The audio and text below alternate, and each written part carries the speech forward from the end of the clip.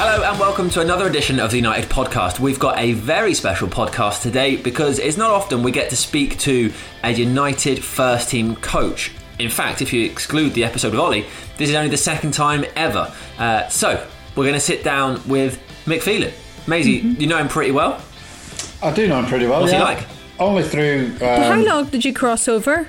We didn't. I never played with Mick. He left 94 as I came Major, in, and then you... Yeah. But then he came back coaching, and phenomenal coach. Absolutely brilliant. You know, I worked with Kiddo, Steve McLaren, and Mick. And Mick is different class. He really is. Tell us why. What makes an incredible coach? Knowledge of the game, I think, because he's played the game at the highest level. He understands it. His training sessions he used to put on, all different types. Just a brilliant coach. Just a brilliant coach. He really is. He's. I know that the lads are in safe hands now because Mick's there, and I know. I never worked with Ollie. I mean, I played with him, so I don't know what Ollie's like at training. But if he's anything as good as Mick, then we're in safe hands because they are very good. Mm-hmm. I remember when we were in Astana, you and I, and he came out of the dressing room, and we were stood pitch side because he was moaning about the music. Do you remember? Yes. Yeah. What was wrong with the music? As it turned out, it was when Axel was in charge of the music, I think, for that one. Boom, boom, boom, Yeah. boom. He didn't like it. It wasn't his taste, so he decided to leave the dressing room for a bit. But it'd be fun to see what he thinks of this, like the youthful players that are there now, because there's a real crop of players sort of under the age of sort of 23. Even like there's loads of teenagers. See how working with them is, given how different their life and their lifestyles are and the scrutiny they're under compared to players 10 years ago, 20 years ago, and certainly when he was playing. I'm not sure whether I could listen to the music of today's youngsters, guys. You've made yourself sound 10 million years old. Yep. Just like Mick, I would struggle. I would. Need an old school classic in there. Yeah. What about like a Taylor Swift or a Billie Eilish? I don't think that would be the music of choice in the United dressing room right now. Oh, I just thought you meant just contemporary music in general. Oh, okay. This conversation's gone off on a bit of a tangent. Maisie looks absolutely furious. Taylor Swift and Billy Idol. Billie Eilish. Who? Billie Eilish, not Billy Idol. Billie Eilish. Billie Eilish. Who's Billie Eilish? She's an incredibly successful singer. She has a lot of songs with her brother Phineas, who writes them and produces them. She does the singing, and they smash out hit after hit. They're a hit machine. I have never ever heard of her. Go on then, what about Taylor Swift? Maisie, you gotta love Taylor Swift, surely. I couldn't name one song. Oh my goodness. Billy Idol, yeah. Rebel Yell and all that. Maisie, what music did you have on then in the dressing room? We didn't have any music on. I tell you who used to have music on would be Wimbledon, down at Selhurst Park. They'd have the Ghetto Blaster. A Ghetto Blaster? What's wrong with that? I don't know, it's just so funny. Oh, you'd have been about 8-year-old then. Ghetto Blaster, yeah. A Ghetto Blaster. Did nobody introduce music to the dressing room when you were there? Did it not come into play at some point? No. God, no. Oh my goodness, this is something we need to find out on the podcast collectively. Yeah, who was the first person to bring it to the table? Oh, that would be so interesting. It'd be a good question to ask your husband. Yeah. We'll have to work backwards. We know Ashley Young was in charge for a long time. Yeah. So let's go backwards. We can't do this now. We've got Mick to worry about. Yeah. But that's what I think we should do. Okay. Yeah, let's get him on. Here's Mick Phelan. Or Mike Phelan. Or Michael Phelan. Mick, see, before we start, can I ask you something? It is a Q&A, isn't it? Huh? It is a Q&A session, so ask. No, but like... Everybody, obviously your name is Mike, or maybe, is it Michael? Yeah, I mean, Mum would like me to be called Michael, but then again, she's not around anymore. If you would like us to refer so. to you as Michael, we can. But maybe it's just a Manchester thing, I don't know, but everybody just calls you Mick, and it confused me for a few years, I'm not going to lie. What are they calling me on online at the moment? Let's use that. Michael. But what do you prefer to be called? Or what? I'm not bothered. Mick's fine to me. Mick's is it a okay. Manchester thing, that though? Mike's a Manchester thing. Mick's something when I'm at home and what have you. And then my wife calls me anything she wants to, really. Bridget. Just depends on her mood. If you were to introduce yourself though, would you say Mike or Mick? Probably Mick. So funny. I just always wanted to know that. Yeah, I did the second. Sam, that sounds horrendous, mate. What have you done? What have you I changed? think you've got the comb with that paper around it and you're playing the zither or whatever. Do you want to exit the call and rejoin or something, Sam? So we're just having a chit chat, yeah? Yeah, we'd usually go through your career, but we're going to do it slightly differently and look at the coaching side of things for this episode. Is there anybody left who know my career? Aye, there's plenty, pal. Maisie. Yes. Maisie, I thought you'd have had 3 darts in treble 20 there behind you. You've not put the darts in. No, I think the last people who played it was my mum. Hence there only being 5 darts. Helen, can you tap your microphone? Okay, yeah, you're coming out there. Sam, give us a 1 to 10. Sam? Can't count. It's not usually like this, Mick. Yes, it is. Every week is like this. Every week. It's good to know you're organised anyway. What time did you get back last night, Mick? We had to go, instead of going from Gatwick, we had to go to Stansted because of the fog. So that took an extra hour. So I got back in about 3 o'clock. Oh. Do you have late training today, or is it just morning? A bit later, not much later, 11:15. But it was testing day today and all that lot. So Right, here comes Sam. Fingers crossed it's working again. We can get started. This is why we need to do these things in person. This technology doesn't suit us. You've only been doing it a year. Yeah. Well, we're not employed to be tech experts, you know. Just wear a normal pair of headphones that plug in. That's it. I am. These fancy things and all that. Do you want us just to start? We give him 5 minutes. it's all right, I've got a cup of tea here, I'm fine. I'm happy enough. Nice one, mate. Get yourself something to eat. Yeah. It could be a while. We'll give you a call, Mick, don't worry. Right, we can see a Sam. Can we hear a Sam? Is that better? Oh, Yeah. can you hear us? Hey, yeah, I can. Lovely, that's working. Cool. Right. Sorry. All right. Helen, do you want to give us an intro for this? And I mean, you can throw Sam under the bus if you like, but if you're not that mean, you don't have to. Let's face it, I'll just leave that to Maisie. 3, 2, 1. Hello and welcome to the Manchester United podcast. Mick Phelan, how are you? I'm very good, thank you. Or as we have already established before recording, we can also refer to you as Mike or Michael, whichever we prefer. Whichever you prefer. Yeah, I've been called a lot worse. How are you? I'm very good. Good to have you with us. Slightly running a little bit late. Technical problems, which was Sam this time. Always, Sam. Do you know what? I think that's the first time it's been me. I think it is, to be fair. Yeah. Sorry, Mick. No problem. Got all the time in the world. Mick, how is life treating you at the moment? Very good. Obviously, we've all got restrictions to put up with and what have you, but in some ways it's just get on with the job. You know, we at least know that when we're in the training ground, we're in a safe environment, we're in a good environment, and then it's just adjusting to the off the field sort of stuff, you know, around the families and things like that. But we're getting through it, not a problem. You just look like you suit that background. Like it's always been that way. The big emblem in the back there. We see that badge and we see your face and we're like, yep, those two go yeah, but well the spotlight's together. on you now, as you can see. But yeah, they do go well together, yeah. Obviously, we know that Ollie got the job. We're going to move quite quickly in this podcast. Ollie got the job and you were the first protocol. Tell us about that phone call, firstly. Well, that came into my voicemail, really. I was doing something with some students at the small college stroke university in Burnley, with some students doing some coaching on the pitch, which was an all-day course, really, sort of 9 a.m. till 5. And we had a little break round about 2:30, 3 o'clock. And I just went to my car and switched my phone on, really, and had a look, and there was quite a few messages. Can you call this number? Can you call that number? And then there was plenty from the club.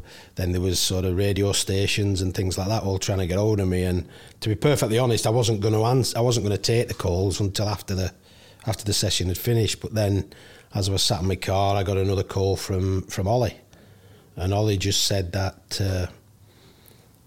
Jose had been sort of retired, and Ollie had been offered the role of manager at the club, and his first question was, would you be interested in coming back to the club and working alongside him? Straight away I was a little bit taken aback, and then obviously first time round I didn't want to leave, so to come back was an easy choice. I then said yes, had to ring the chief executive, see where we stood, and then things just got rolling from there. I went home and told everybody I'd been offered a job again back at Manchester United, which was nice. Family was really happy. I'd been working in Australia, actually. I'd been working for the Central Coast Mariners as a consultant for a year, well, for less than a year. I was halfway through it, and I was just really back in the country through that Christmas period, and then going to go back out there for a couple of months. So it was an easy choice. Why do you think he picked you, Mick? Good question. I often ask that about Sir Alex Ferguson. Why did he pick me as well? So no, I mean, I've never got an answer to that question. I've worked with you, and I'm not blowing smoke up your ass, but you are a top coach to work with. But why do you think, Ollie? Is it because you've worked at United before, or you know the ropes? It's possible, yeah. I mean, I was sort of first team coach, assistant when Ollie was starting out as a coach in the reserves, and we obviously helped each other out. Yeah. Ollie was learning the ropes, and I was offering him as much advice as I could, along with Warren Joyce and people like that. So I think Ollie's obviously remembered what I'd achieved, what I'd done at the football club, and probably where my strengths and weaknesses lied, really. So It was just a case of maybe he wanted some sort of solidity, somebody who knew the ins and outs of the club, because at that time I think Ollie felt as though it needed to come back to its roots, really. It's understanding of the club. What does it mean to be part of Manchester United, and how do you gain success at Manchester United? So I think he probably looked at it and thought he'd like to recruit that. Did you feel looking from the outside before you got back into the club that had left the club, the DNA? I did as a supporter, as a spectator of the games, and then knowing what I'd left behind when Sir Alex retired, and then the managers that came in. I felt that the club was losing a little bit of ground on the meaning of Manchester United, what it really meant, what is the area of Manchester, and that sort of association. They're all top managers, don't get me wrong, that came in, they had the pedigree. But I just felt as though there was a bit of love lost, and people used to, when I was out and about in Manchester now and again, they'd come up to me and sort of say thanks for what you'd done before, and, just nice gestures, shaking your hand and sort of well done, and we miss you type thing, which is a lovely thing to be told. And then when you're looking at the overall scheme of things and the games and what was happening, you just felt a little bit, I don't know, like a supporter, a bit lost really as to what was happening. So to actually get the opportunity to come back in and sort of see a few faces that were still here and get a few smiles back on people's faces, because that's what I noticed the most. It was a little bit flat, a little bit down, and then to come in and just have that, people's heads started to raise up again, and they started to talk, and they started to acknowledge Manchester United people really in the building again. So that was good. It was a good feeling. There's been lots of talk about the culture and the DNA and those aspects of Manchester United, and so much of that comes from Sir Matt. But what were the values you learned and you saw embodied in Sir Alex that have become the things that we think of when we think about Manchester United? I think you see the culture side of things is about the work ethic, the demands, the hours that you have to put in, and sometimes they're hard and long, but they're normal. The normal hours. You've got to put the time in. You've got to think about what it really means. What does it matter to people that Manchester United are winning and playing well and achieving something? And I think most of all, you want to go on that journey again. It's like anything can happen at Manchester United. Anything. It has that scope. It has that feeling of everything's achievable. So to be part of it and to try and work towards that achievement and that success is what it's all about. And to be perfectly honest, when you're working at it, it is non-stop 24/7, but it doesn't feel like that. It only feels like that when you're not doing it, when you come out of it. And that is how I felt about the place. You know, it's a great working environment. It's great to win, but I think what's instilled in you, and particularly through Sir Alex, was that hard-working, winning mentality. And how do you get there? Because that just doesn't happen. It's just not, you know. How do you get that out of a team of people? You know, what individuals can make that happen, and then combining it as a team to achieve something, and like I say, go on this journey of success. And it's difficult. It is really difficult to get that consistency and what have you, and repair slight damages that have happened along the way. You know, it's never a smooth journey, but it's an interesting one. One thing I have found quite amazing about all the podcasts that we have done is that nearly every person says when they joined Manchester United or came through the youth academy, they were taught about United's history. And I know Sir Alex was very big on doing that and educating players, and it's quite amazing, really. For you now back at the club, how important is it for you to pass those values on to other people? Yeah, it's very important because we live day to day. You know, we live more at the training ground and being around Manchester United than probably we do family life to some degree. You know, it's ingrained in you. But you accept that. You accept the history. You accept that culture that you're coming into. And really, we're just trying to bring that out in our day-to-day lives and experiences. It's important. It's a little bit easier when you sort of are doing things through the academy, because you have the time to run through the historical events. You have the time to get that message across. With the group of first team players, it's got to blend in with the day-to-day culture of winning and training. So you have to get that message across pretty quickly. But we have a lot of people at the football club who can present that to the players. You know, there's a lot more departments at this football club now than when I left the last time. So it's, you know, there's a lot of things going on in the background. There's a lot of things that we need to get across to players quickly. And I think deep down the players embrace it. They do embrace that historical moment. They do want to be part of that as well. They want to be the next generation of winners. So they want to take something from Manchester United, and that's the reason why we bring them here. Speaking about players getting brought to the club, we've spoken already that this is obviously your second stint at the club as in a coaching role. Tell us about your transfer and how you ended up moving, because you'd just been made captain, right, at Norwich in place of Steve Bruce, who had joined United. Yeah, that's right. Yeah, I started at Burnley, which is my town club, really. Started there as a kid, supported them, you know, all the time. Still look out for them. You know, I'm very fond. I live in that area. But then obviously moving to Norwich was like moving abroad. It was like going somewhere not on this, not in England at that stage of my career. But Norwich was terrific for me. There's some good players there when I went. You know, Dave Watson, Steve Bruce was there. It was a championship winning team that had just been relegated, really. And then it was a case of Steve and Dave and Chris Woods, those types. They left, moved on to things new, and I was promoted to captain. So I took on that role and responsibility, which was great. But I always wanted to test myself at the top end. You know, Norwich was a terrific club. I thoroughly enjoyed my time there. You know, my family two of my daughters were brought up there. So I've a lot of affection for Norwich. But the moment came when I thought, I need a little bit more. I need that next level, that next fix. And when Man United came in for me, I mean, my contract was up at Norwich, so I was a bit open to that move.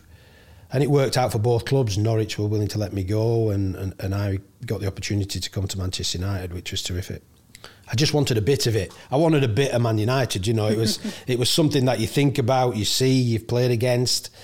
And once I came to the stadium, once I came to the club, I talked to Sir Alex. Mick, how did that come about? Did you have an agent? Would you have had an agent? No, then? I didn't have an agent. No, I wasn't. I mean, agents were for the top players then. You know, the star players. They weren't for people like me. It was just it was a case. I think Norwich played Manchester United that season at Old Trafford, and I scored. Probably one of my only goals I scored. I happened to score it at Old Trafford. But we beat Man United 2-1, I think it was. Myself and Andy Townsend scored. We got absolutely battered. I don't know how we won the game, but we did. But I scored this goal, and I think that maybe stuck in the coach's minds. You know, in Sir Ali, he was that type. Something would happen, he'd probably follow up on it a little bit. And then I just got the call, would I like to, you know, as they do, would you like to talk to Manchester United from Sir Alex?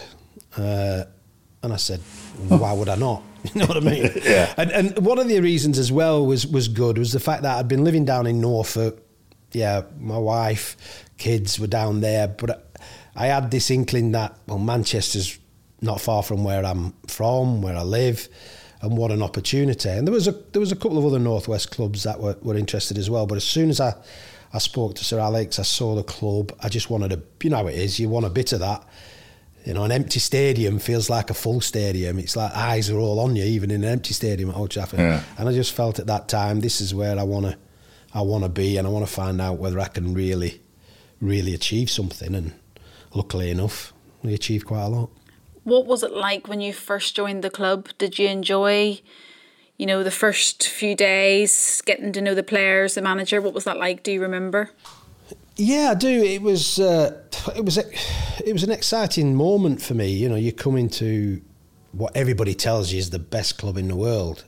And to be honest, it lived up to that from day one. Dressing room was fine. You know, you've got your Brian Robsons, and even then, Paul McGrath was still here, and Gordon Strachan was still here. They didn't last long. They moved on within a month, I think, of me being here. But I think that was always in the pipeline. But they were rebuilding. And they were looking for fresh talent who really, I think, at that time wanted to achieve something. You know, the signings that were made were probably people on the up. People players that wanted a bit more. They just didn't want to be satisfied, you know, and that seemed to work. It took a little while, but it worked, and everybody gelled quickly together. But my experience of the club has always been the same. It's just the right place to be if you really want to succeed. And what about the academy? Obviously, you know, it's a massive part of our club. Were you aware of the academy system at Manchester United? I was aware of it really before it was an academy. You know, I'm going back to, you know, Norman Whiteside and things like that. I was playing against a 15-year-old Norman Whiteside when I was, you know, a little bit older than him. You know, I think he was being brought over from Ireland to play in the A team at that time. And, you know, I was playing at Burnley at that time, and we'd come across each other. So you knew that there was talent coming through at Manchester United. Then obviously when I went there as a player, and you see the academy, and you see, because at that time we all sort of changed together, you know, we're all in the same building. So you saw the kids, some would then split and go across to Littleton Road, some would train at the Cliff. And then you had this, you know, you were always around each other to a degree, and you saw that youthfulness there, and what was underneath and what was coming through. And one of the big recollections I had was from the coaching side of it, really. It's quite an open door policy with the coaches. There were moments in your training day where you could go into the coach's room and talk football. You could be around, you know, the good coaches, Nobby Stiles and you know, people like that, Brian Kidd, Eric Harrison. There was even, you know, others there that I just can't remember at the moment, but it was like, come on in, sit down, have a cup of tea, let's have a chat before we go training, that type of thing. And quite a few of the players in the first team did that. You know, it was a very good half an hour of precious time or an hour of precious time, and then obviously they kick you out of the room, and then they were your boss for a few hours, you know, out on the training ground. But I think it gave you a real insight into what it all meant, you know, to people, and then you saw the youngsters playing on the morning before your first team game, you know, that type of thing. You go and watch half an hour at the Cliff, And you'd see your Ryan Giggses and you'd see your Gary Nevilles and all those class of 92 from really way before they became the class of 92. Your Beckhams of this world. So you understood the significance of the academy. You understood it. And you also understood that you get the opportunity because they were the ones that were going to eventually. That's why I got a free transfer from here, you know, because there was other players coming through who were younger and the rest is history, you know. Why do you think that is, Mick? Because not a lot of Premier League teams, all right, there is the odd one, but not many teams bring so much youth through like United do. I think there was a really good system. It seemed to be quite a harmonious system that all those coaches had a real belief in what they were doing, what they were bringing to the kids' education and to the youngsters as footballers. You know, it was run then differently to what it is now as an academy. You know, there's a lot more rules and regs now than there's ever been. But I think everybody got treated with respect, and it was driven from the top man. Really, you know, he had a real good understanding of youth. He really accepted youth and embraced youth, and it invigorated him a little bit, I think. And he was prepared to probably take that risk. I mean, Sir Alex was a huge risk taker. You know yourself, Maisie, that at times you couldn't fathom what are we doing, what he was thinking, what we were doing, really, in a way. Yeah. But it seemed to all fall together, and I don't know whether sometimes it was chaotic. It felt chaotic, but it worked. You know what I mean? Yeah, it worked because somebody gave you that belief and understanding, and then you just went out there and did it. You know what I mean? You just seemed to be forced to produce. It gave you belief in your talent. You know, that's why you're here. And then, go on then, show me, give it me. Yeah. And then everybody else could see it. And then all of a sudden, it just gelled and what have you. But youth is invigorating anyway. Yeah. I think United now have just, I think it's about, over 4,000 games now? Yeah, it's over 4,000. Yeah. It was 4,000 in 2019, so it was 1937 was the last time there was a first team squad that didn't include at least one academy graduate. And it's not going to change anytime soon, is it? Did you play them, Maisie? just before the Second World War, that, mate. I might have been, I think I was sub one of them, yeah. But that is terrific, really. That it's incredible. That the club has that history, you know, and I think, you know, some players have made the debuts, and that's the last thing they've done, sort of thing. You know, it's a cruel industry from that point of view, that they can be in the system, and it has happened in the past. They've been in the system for near maybe 9 years. They get the debut, and then within 45 minutes, that's it. You know, they've played on Old Trafford 45 minutes, and they've moved on and probably gone on and had careers elsewhere. But that's how the decisions were made. So you work up to that moment. It's the best thing ever, and then suddenly it might be the last thing you've done at Man United, but you've gone on somewhere else, and that's just the way the culture's been. Well, there's like a class of players now that, I mean, we can only decide if they're comparable to the class of '92 when they've hung their boots up, but with the likes of Mason and Brandon, and I mean Marcus obviously is still very young and is from the academy, and then there's like Shola, who we've seen a few minutes from. Do you think there's a group there, especially when you add the likes of Dan James, it's a very young group of players that could go on to have that kind of success? That's terrific when you can introduce a young player and all of the excitement that it gives them, but also it gives excitement to the people coming to watch. You know, everybody wants to see something fresh and vibrant and new and with expectation. Everybody wants to see that because it's infectious. And I think people can relate to that, because for the people that come to support and watch Manchester United, they want to be that person. They actually are living it at that moment in time, that this 16-year-old, 17-year-old football player is actually out there with their idols in a way. You know, and I think it's a fabulous moment. For me personally, it's, you know, I tend to forget how old some of these guys are, because I just take it for granted that they're Manchester United players. As soon as they put on that shirt and they wear that badge, they're Manchester United. And really, it's just the start of their journey. It's just that moment in time, they get the opportunity to play. And I think when you do cross over onto that football field at Old Trafford, you have to leave something behind. You know, you get that feeling that if it's a tackle, if it's a header, if it's a goal, if it's been sent off, and that has happened to people on the debuts, you know, people resonate with that type of person. You know, not everybody has a great debut, but not everybody has a poor debut neither. It's just you leave something on that football field where people go away and talk about it.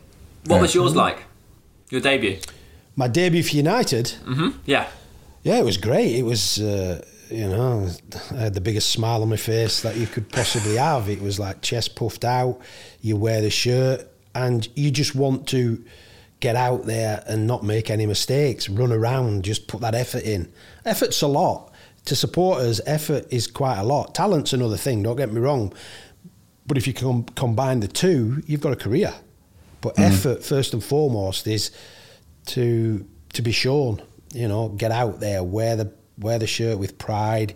Somebody else wants it, you've got it, keep it, that type of thing, and push your career as far as you can, because you do understand it's short and it's hard and it's brilliant at the same time, but it all comes to an end, and then what you got is the memories of your hard work.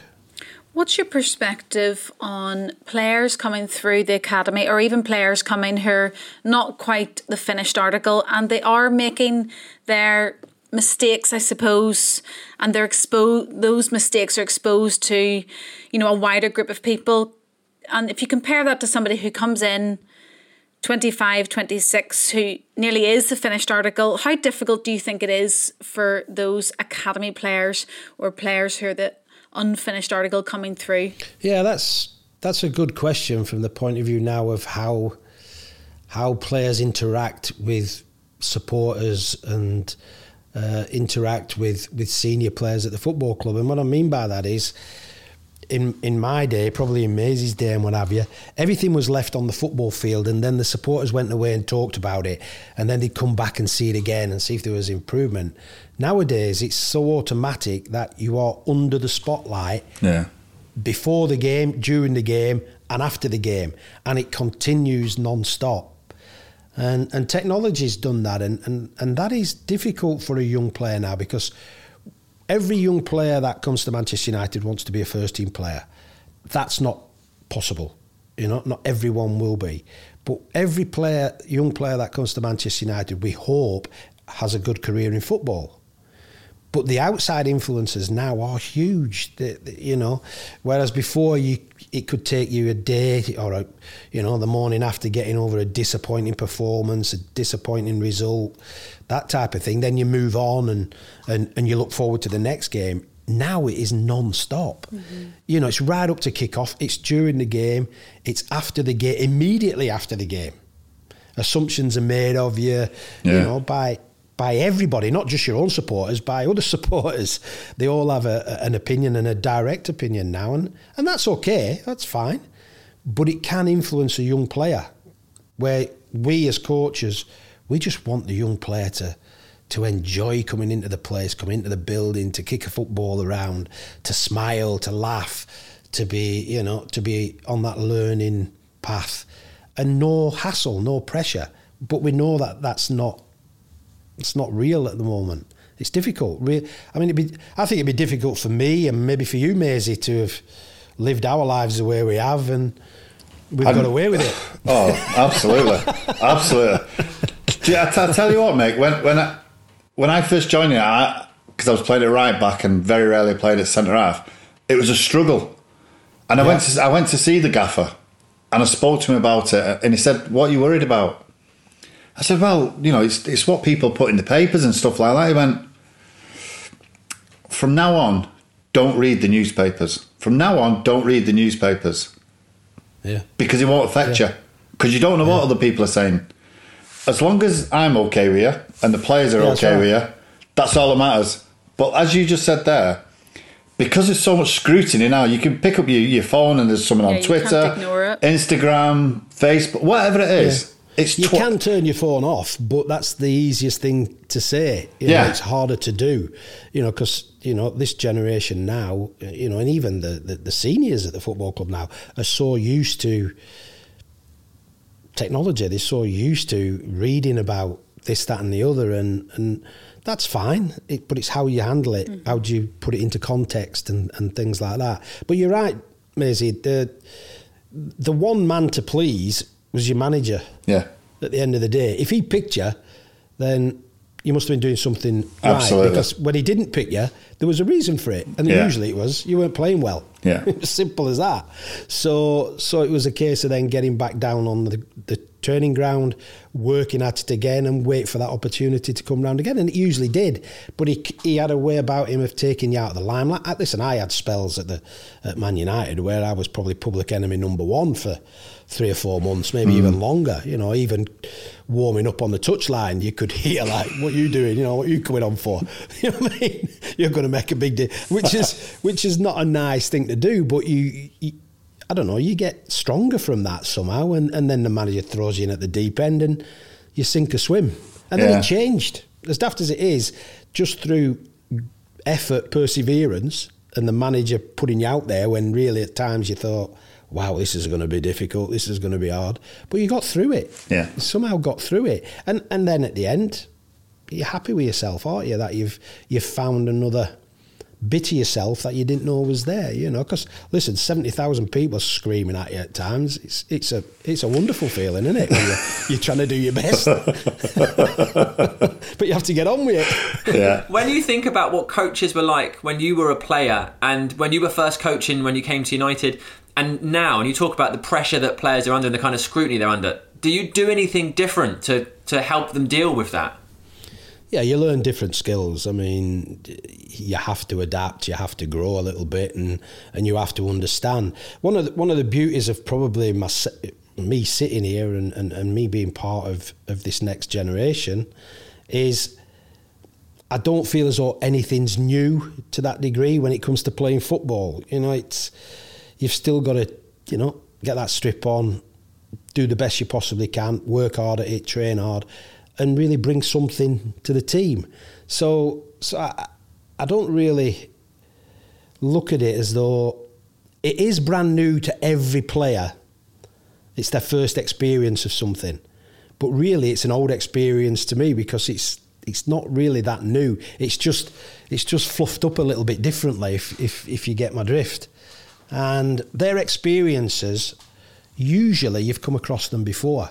And they're surprised when you actually talk to them about it, or you head it off. Really, you can see it coming, sort of thing, and you just have this quiet word about, well, you're no different to anybody else. It's normal, it's natural. What are you going to do about it? Because you can be there, listen, you can talk, but they have to get on with it. At the end of the day, they have to take ownership of it and get on with it and find a way. We can't do everything for them, and sometimes they don't realise that what the problems that they have are usually caused by themselves. You know what I mean? And usually it's nothing to do with football. That's why I don't think I'll be all right at this club now. It is difficult. It is hard, David, because there's a lot of influences now that, we all try and focus on the football, but there is a lot going on out there, and I mean, pressure's always there, but it's a different type of pressure. It's something that if you want to achieve something, you have to be very single-minded in a way, haven't you? And you've got to be strong and take the knocks, but then, get back up again and have another go at it and see how far you can go. See how far you can go, because you are, you're here for a short time. Talk to us about the grand plan, I suppose, of the academy. We've seen lots of under-18s playing up in the under-23s, lots of under-16s playing in the under-18s. Is that part of a grand plan? That's always been there. I can only comment on when I was here the first time round and then, coming back into it. But, that connection has to be there. We have to start to show that there is a route through. There is a route from any level within the football club through to the first team. And what is that? What is that plan of action? Some boys achieve it quicker than others. Some mature differently than others. But I think the coaches within the academy are second to none. The work they put in, the effort they put in, the frustrations they have, which I'm sure they have. But it's important that there's a connection between academy coaches and first team coaches. I've always believed in that, because I think coaches talk football, coaches talk about players, coaches talk about what's going on in their group. And I think if you have that connection, we learn things quicker and we can develop quicker. And I think the clubs always promoted probably a younger player into an older situation just to see whether they can handle it. And we've brought that back. I mean, Ollie's definitely understands that. He's come through that process in some respect, or being a coach at that level. Now he's stepped up to the first team. He understands what it means to bring those young players into the first team environment. Not necessarily to play them, but to get them involved at some point, to just give them a lift or an understanding that there's an opportunity, There's a real chance that you could achieve something.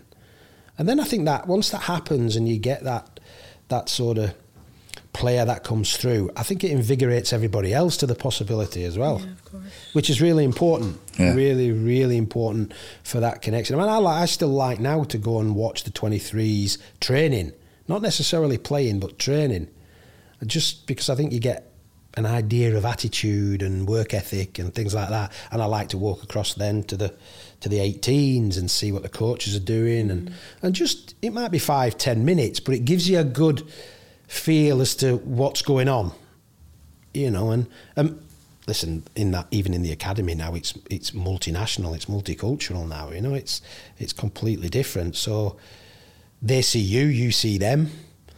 They probably see this old bloke walking across with a limp and what have you, and bad knees and all that lot, thinking, who's that? At least I don't have a sheepskin on, so I'm not a scout. Remember them days? I know, yeah.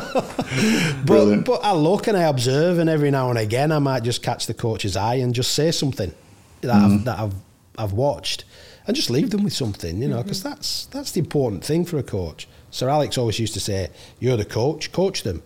There's your challenge. Challenge them to be better today than they were yesterday. And it's quite a true analogy of being a coach. Educate them the Man United way.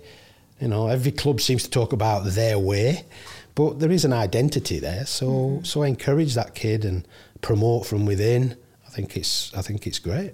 And as you say, back in the day, sorry, I don't want to say back in the day, it'd make you and Maisie sound on the older side. My daughters used to say, in the olden days, Dad.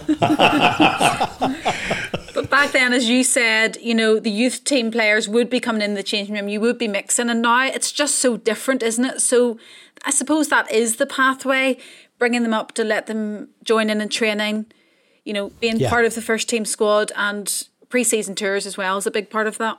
Pre-season, you touched on pre-season there. Pre-season used to be probably the best opportunity to do it from the point of view of promoting one or two up and seeing whether they could handle that environment. And there's no risk in that. There's no risk. They travel with you, they're there, you get to know them a little bit better, and it is a more relaxed environment. It's definitely more of a personal, you get that personal touch, that personal feel. Even when we go on little bits of get-togethers, get away for 4 or 5 days, it's amazing how it's different. It is different around the group you're working with every day at the training ground. But there's a nice chilled out feel. It's unfortunate we can't do that a little bit more, but our schedule is such. But I think when you can introduce kids to that, it does give you. It gives them a boost for this upcoming season for a start, but it also gives you an understanding of what your challenges are as a coach going forward. Where are the gaps? Are there any gaps? Are they not? That type of thing. And the interaction. It's the interaction as well between the more experienced players and the young players, and how do they feel about it? Because yourself, David, that the pecking order in any organisation, certainly in a team, is pretty brutal at times. You know what I mean? Yeah. It's, can you be accepted by your peers to train with them for a start, let alone play with them? If you can bring something to the table, you're probably in. You're probably one of the in guys. But if you're not quite up to the standard and up to the level, I think they move you back a little bit and say, no, not for us just yet. And I think that's a natural selection process that not just the coaches do, the players do. The players do it. You have to bring something to the group to be accepted. If you can do that in any which way, a form that you've got, then you're accepted and you're looked upon as serious potential.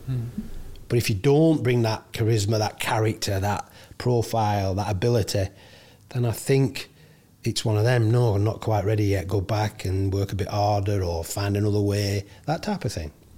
That's how critical it is. For those that are not quite ready, yeah, and for those that are not quite ready and head out on loan, are you a fan of the loan system? We've seen Garner go to Watford and it not quite work, and now he's at Forest where he's doing really well. Do you think that's within the system? How much can United control in that, or is it just a bit of luck?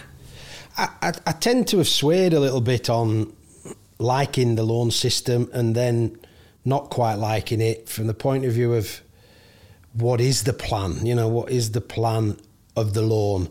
Is the loan to say you need the next, or you need the senior game to bring you on? But not only that, what is the plan if it works or if it doesn't work? Where does that leave the player? I think there has to be a lot more thought in that. It's not just a case of, well, he's at this stage now or he's at this age now, he needs to be out playing men's football. But what are you going to do? What are you going to do with that player if he's successful? Is it to bring him back, integrate him to a higher level? Because once you've exposed them to that, they don't really, I don't think, want to come back to what they left. They want to shift. They want to move either on or upwards within to the next group. So I think the plan of action's got to be there before you decide on whether a loan's good enough. And then on the other hand, I think sometimes to be in your system isn't a bad thing, because we know what we want. We know how to produce young players. The coaches know exactly what's required. And I think sometimes to promote them, I mean, you can't promote everybody into the first team squad, otherwise you'd have probably 35, 40 players in your first team pool, which is impossible. But I think you can introduce them into that first team training, which is even better than actually going on loan sometimes, because I think you have them under they're under your banner in a way, they're there. And I think you can express the coaching methods, what's expected of them. You can work them a lot differently, a lot harder. Okay, maybe not get the games. But we've had players before, players that have probably spent a year around the first team training. I can remember a young lad called Tom Eaton, who's now playing, played for his country and everything. The first year he came into Manchester United's first team group, he was just like used as a shooting practice. You got Scholesy and all them peppering him with shots every day, and the kid was floundering at the first, but he grew in a year. Hardly ever played, even in the what was then probably the reserves or the 20s, 21s, 23s. But he actually came on a bundle, absolute bundle, because he got up to speed far quicker than he could have done. Probably by going out on loan. Then, obviously, he made his decisions as to he's ready to get out there and his career lifted off. But that 1 year, he went from boy to man just by being battered, really. And I mean sort of in training with the shots and everything. But he was put under severe stress in a way. But he came out of it. He actually came out of it and went on to play for his country, and what a great career. And a terrific lad. Do you think that's similar to Dean Henderson now, having gone out to Sheffield United and then he's come back? I mean, you look at Sheffield United's results. I'm not just saying it's down to Dean Henderson that they are where they are now, but he's coming to United and he's been absolutely sensational whenever he's played. He's been brilliant. Dean went out on loan before I came back, really, or before Ollie came in, so that was more or less a done deal, really. He was out there and what have you. The point of that was he was ready. He was ready to play. He was ready. Yeah. When you're understudy to David, or not even David, there was others there as well. Then where are you going to get your games? Where are you going to? I suppose it's a little bit different, isn't it, for keepers, because there's only one position. Yeah, and one keeper can stay in there for 10 years non-stop. You know what I mean? Yeah. It's really difficult. So, but when he went out on loan, what I do know is Sheffield United really enjoyed Dean Henderson. They really enjoyed working with him. They really enjoyed him being in the team. I think the supporters responded to him really well. This is all the feedback I got from sort of the manager, Chris, and his staff, that he was a great asset to them, but he was not their player. He's a Man United player. So eventually you have to make that decision as to, right, let's get him back into the building. Let's get him back here, because we hadn't. All we were doing was watching him play for Sheffield United.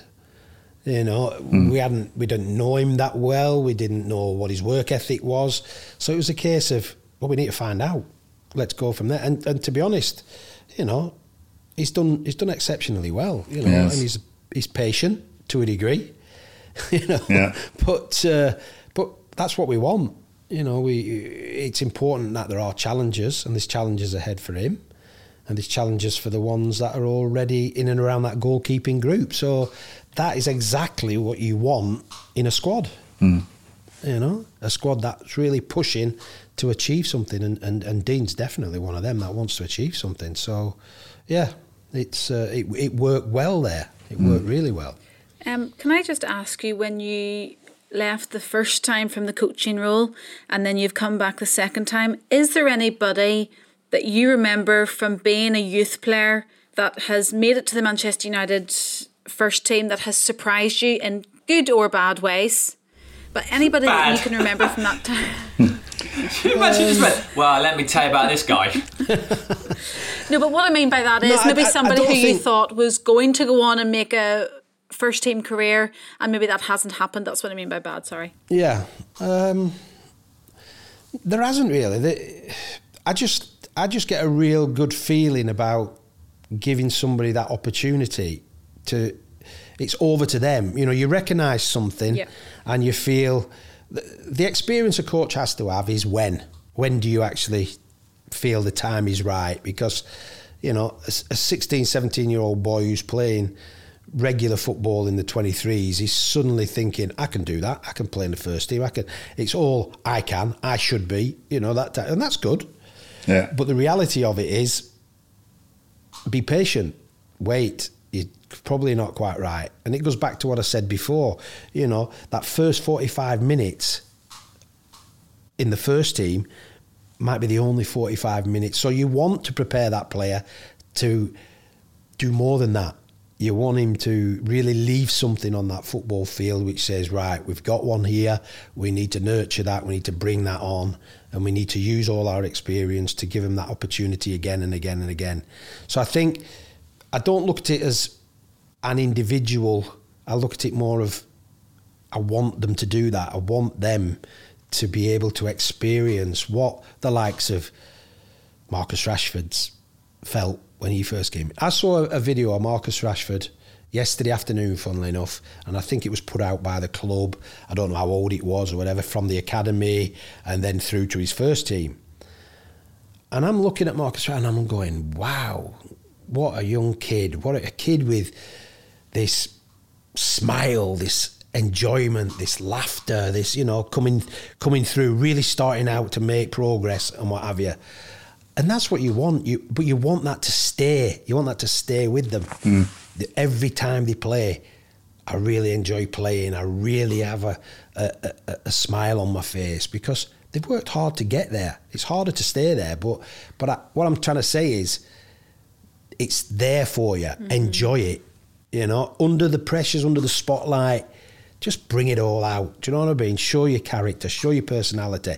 It isn't a burden. It really isn't.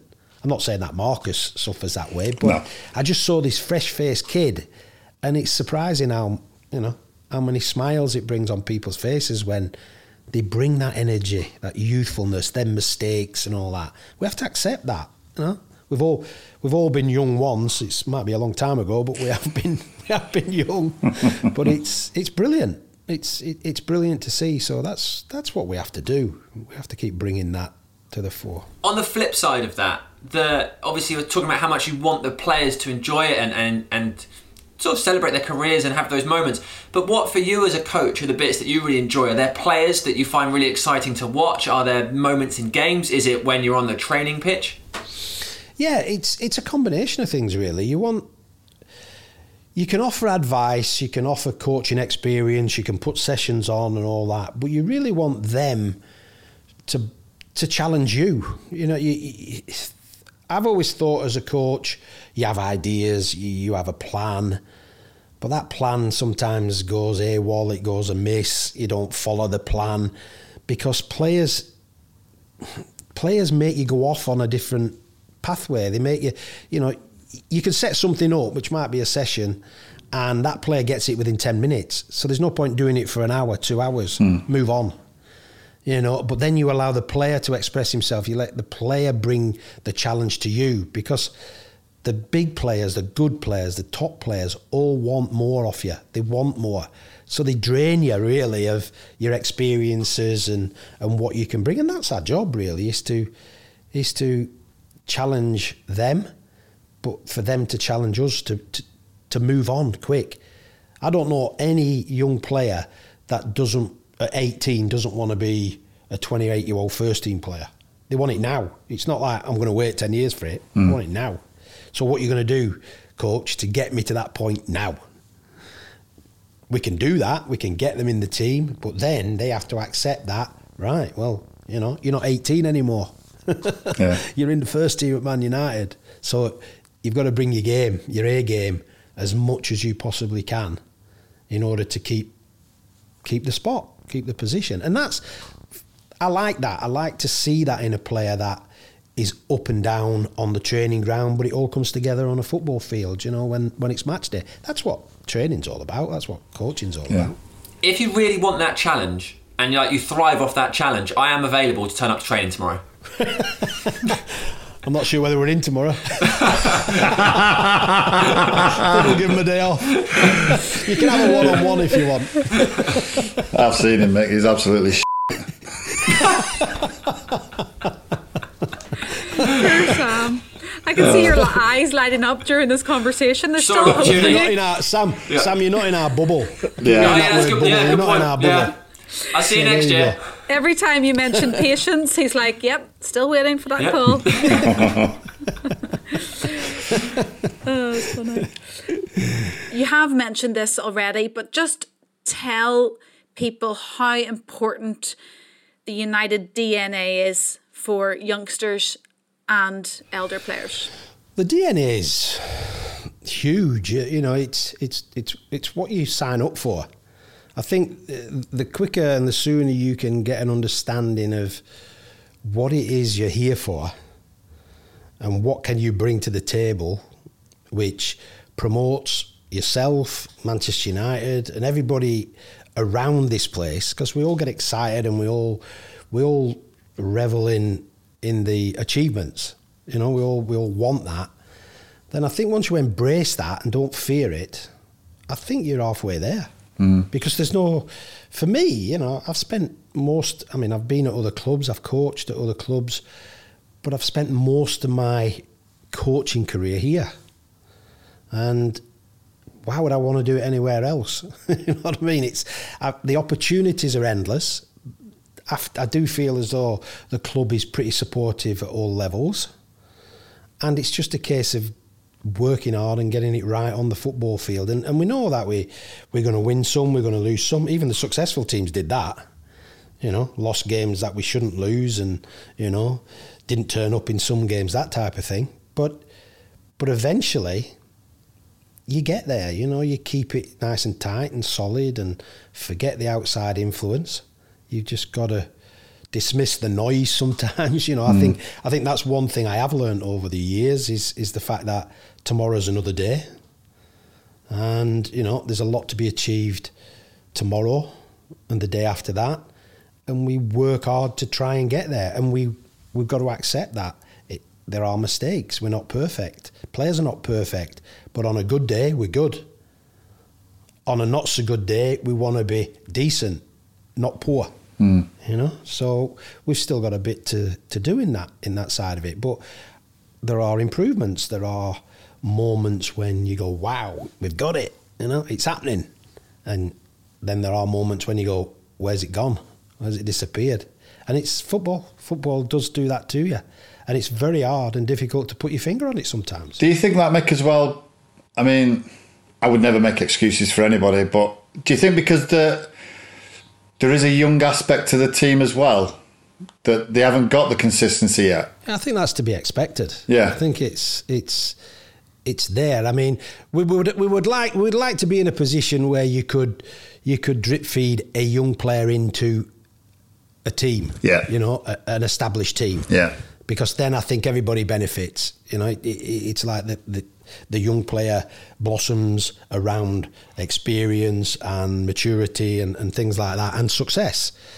But when you're introducing 3s and 4s and they're part of your squad and even more now, then I think there's going to be an element of, you know, ups and downs. And also the more senior players, the accomplished players, have to get their head around that as well, you know, because sometimes that can be difficult for them to accept as well.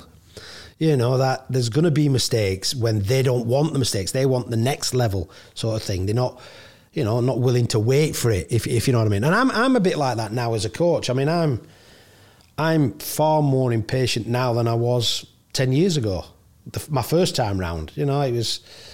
This time round, I want it now, if you know what I mean. Yeah. I think that's because I'm probably a bit older and, you know, a bit shorter in time sort of thing. But I want it now, so I find myself picking faults a little bit more than I ever did, you know. And that's just me being myself now. I just want it tomorrow. And I know I can't get it tomorrow. But I just feel on edge at times when I never would have been. And I'm on edge because I see the potential, I see what players do every day, and then suddenly it doesn't gel and you think, wow, where's that gone? I can't accept that. You know what I mean? And it's a real up and down sort of situation to be in now, really, you know. And to be fair, our coaching staff now is pretty young. It's pretty young. You know, Ollie's, I'm saying pretty young, they're younger than me anyway, that's for There's sure. been a lot of talk about age in this podcast. But yeah, well... It's only a number. We're all an hour old after this, so... But it's a case of, you know, even the younger coaches are energetic, you know, they want to do everything in a day that they possibly can do, and that's great. But, you know, with that comes time to learn and time to reflect and time to...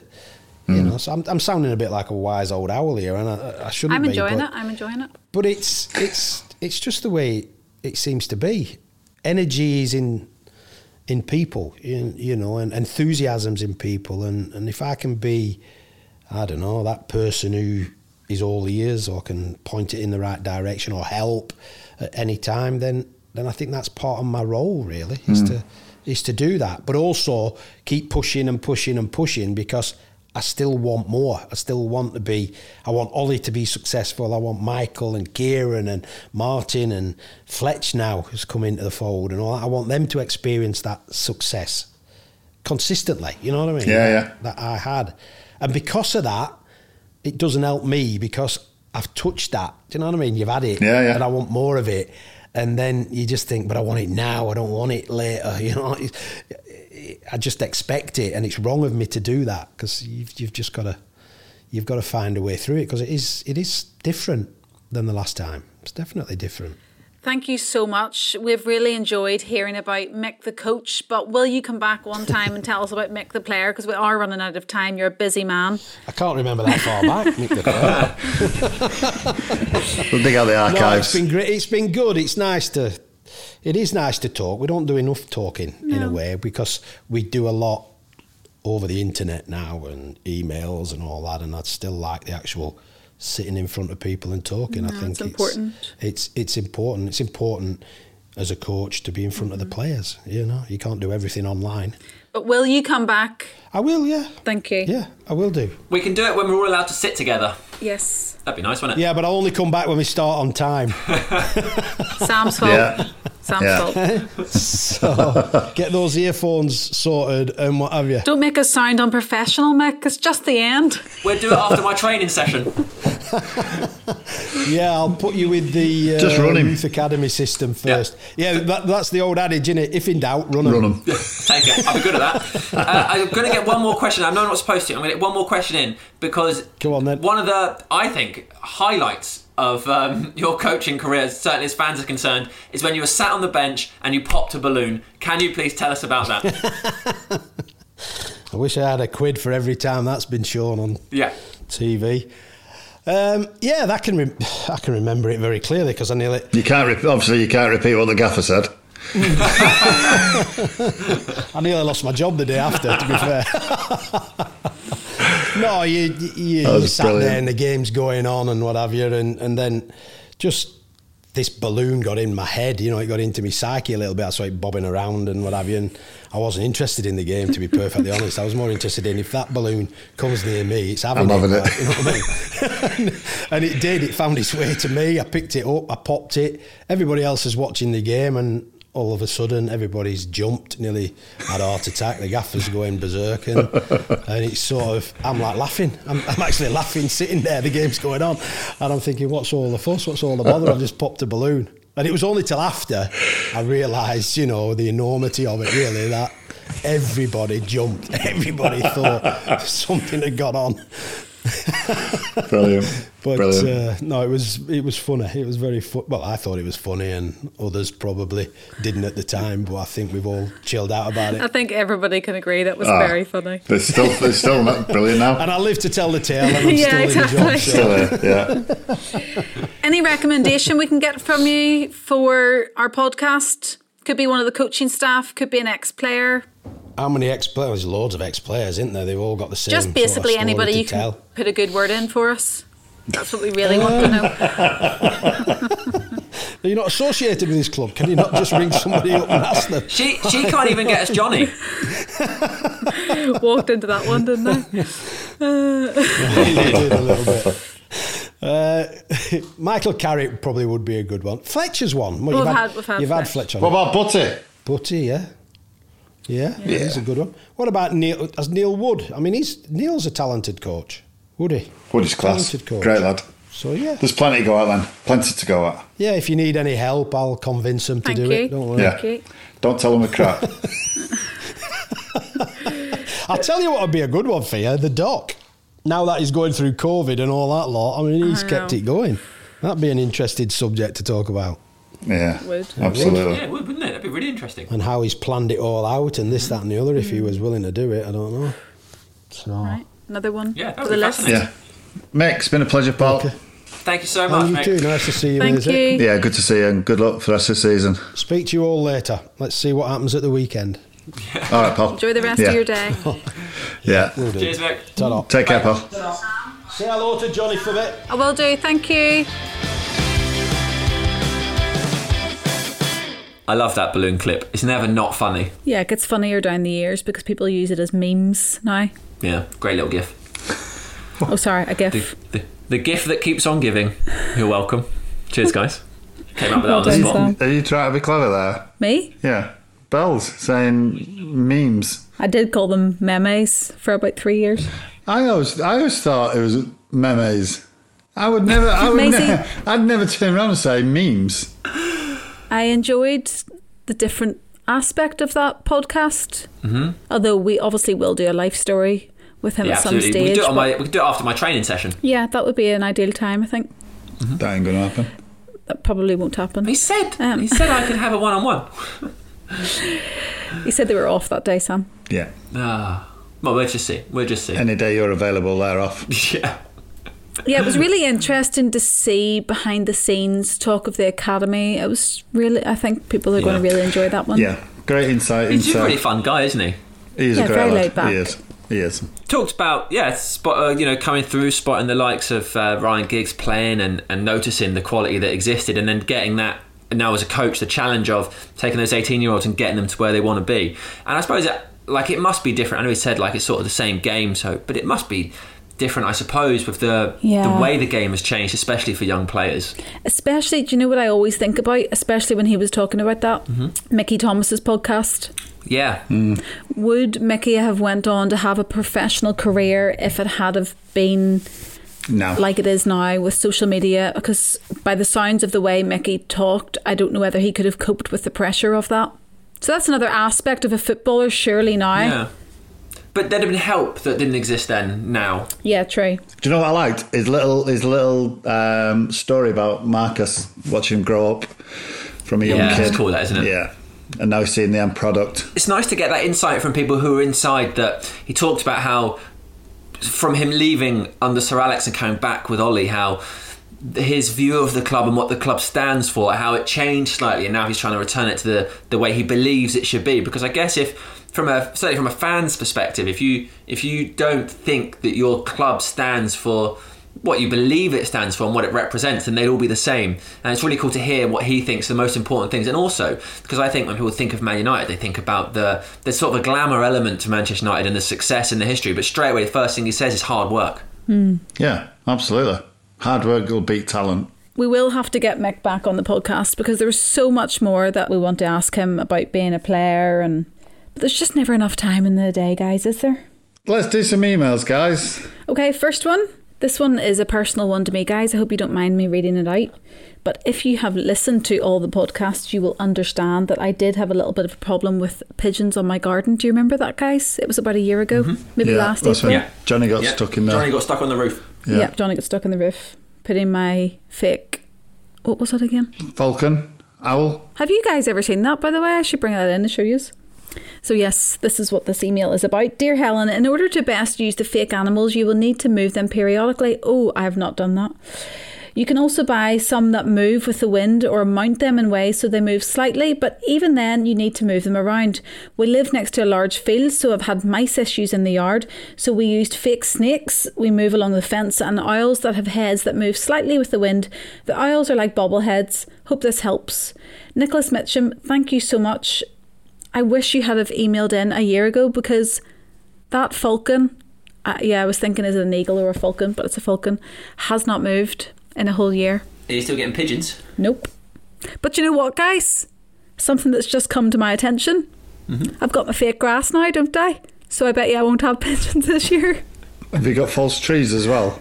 Because they do sit in trees as well. No, they weren't landing on the trees, they were landing on the grass. So it'll be interesting this year. Anyway, moving on. Thank you very much for that email. It's a great email. It's one of my favourite emails. It doesn't address that we've got a podcast. Just straight in with Doesn't pigeons. even say Let me talk bye. about pigeons. Let me get straight to the point of this. Pigeons. I've got one from Pete who says, firstly, I missed out on a few podcasts and just got up with the Smith, Carroll and Cole podcast. Wow, what great listens. And think it absolutely great the emotion shown by Helen, but also the ex should be tough footballer. David's emotion in particular shows what has been said on many occasions is actually true. Footballers are just human beings that are talented at football. The money, etc. doesn't make them immune from mental or physical illness. Blimey, was in bits as listened to Cole talking about his nephew's struggle since having the kidney transplant. His nephew deserves a medal. Roy Carroll's story, which didn't know, was amazing, and again, tears returned. It's great that he has gotten through it, and is a lesson in time we are all wearing a physical mask more. So many wearing a mental mask. I'm doing this again as time's tough, but this podcast has given me strength to talk. Wore such a bad mask when my dad died many years ago and was alcohol dependent and in my darkest place.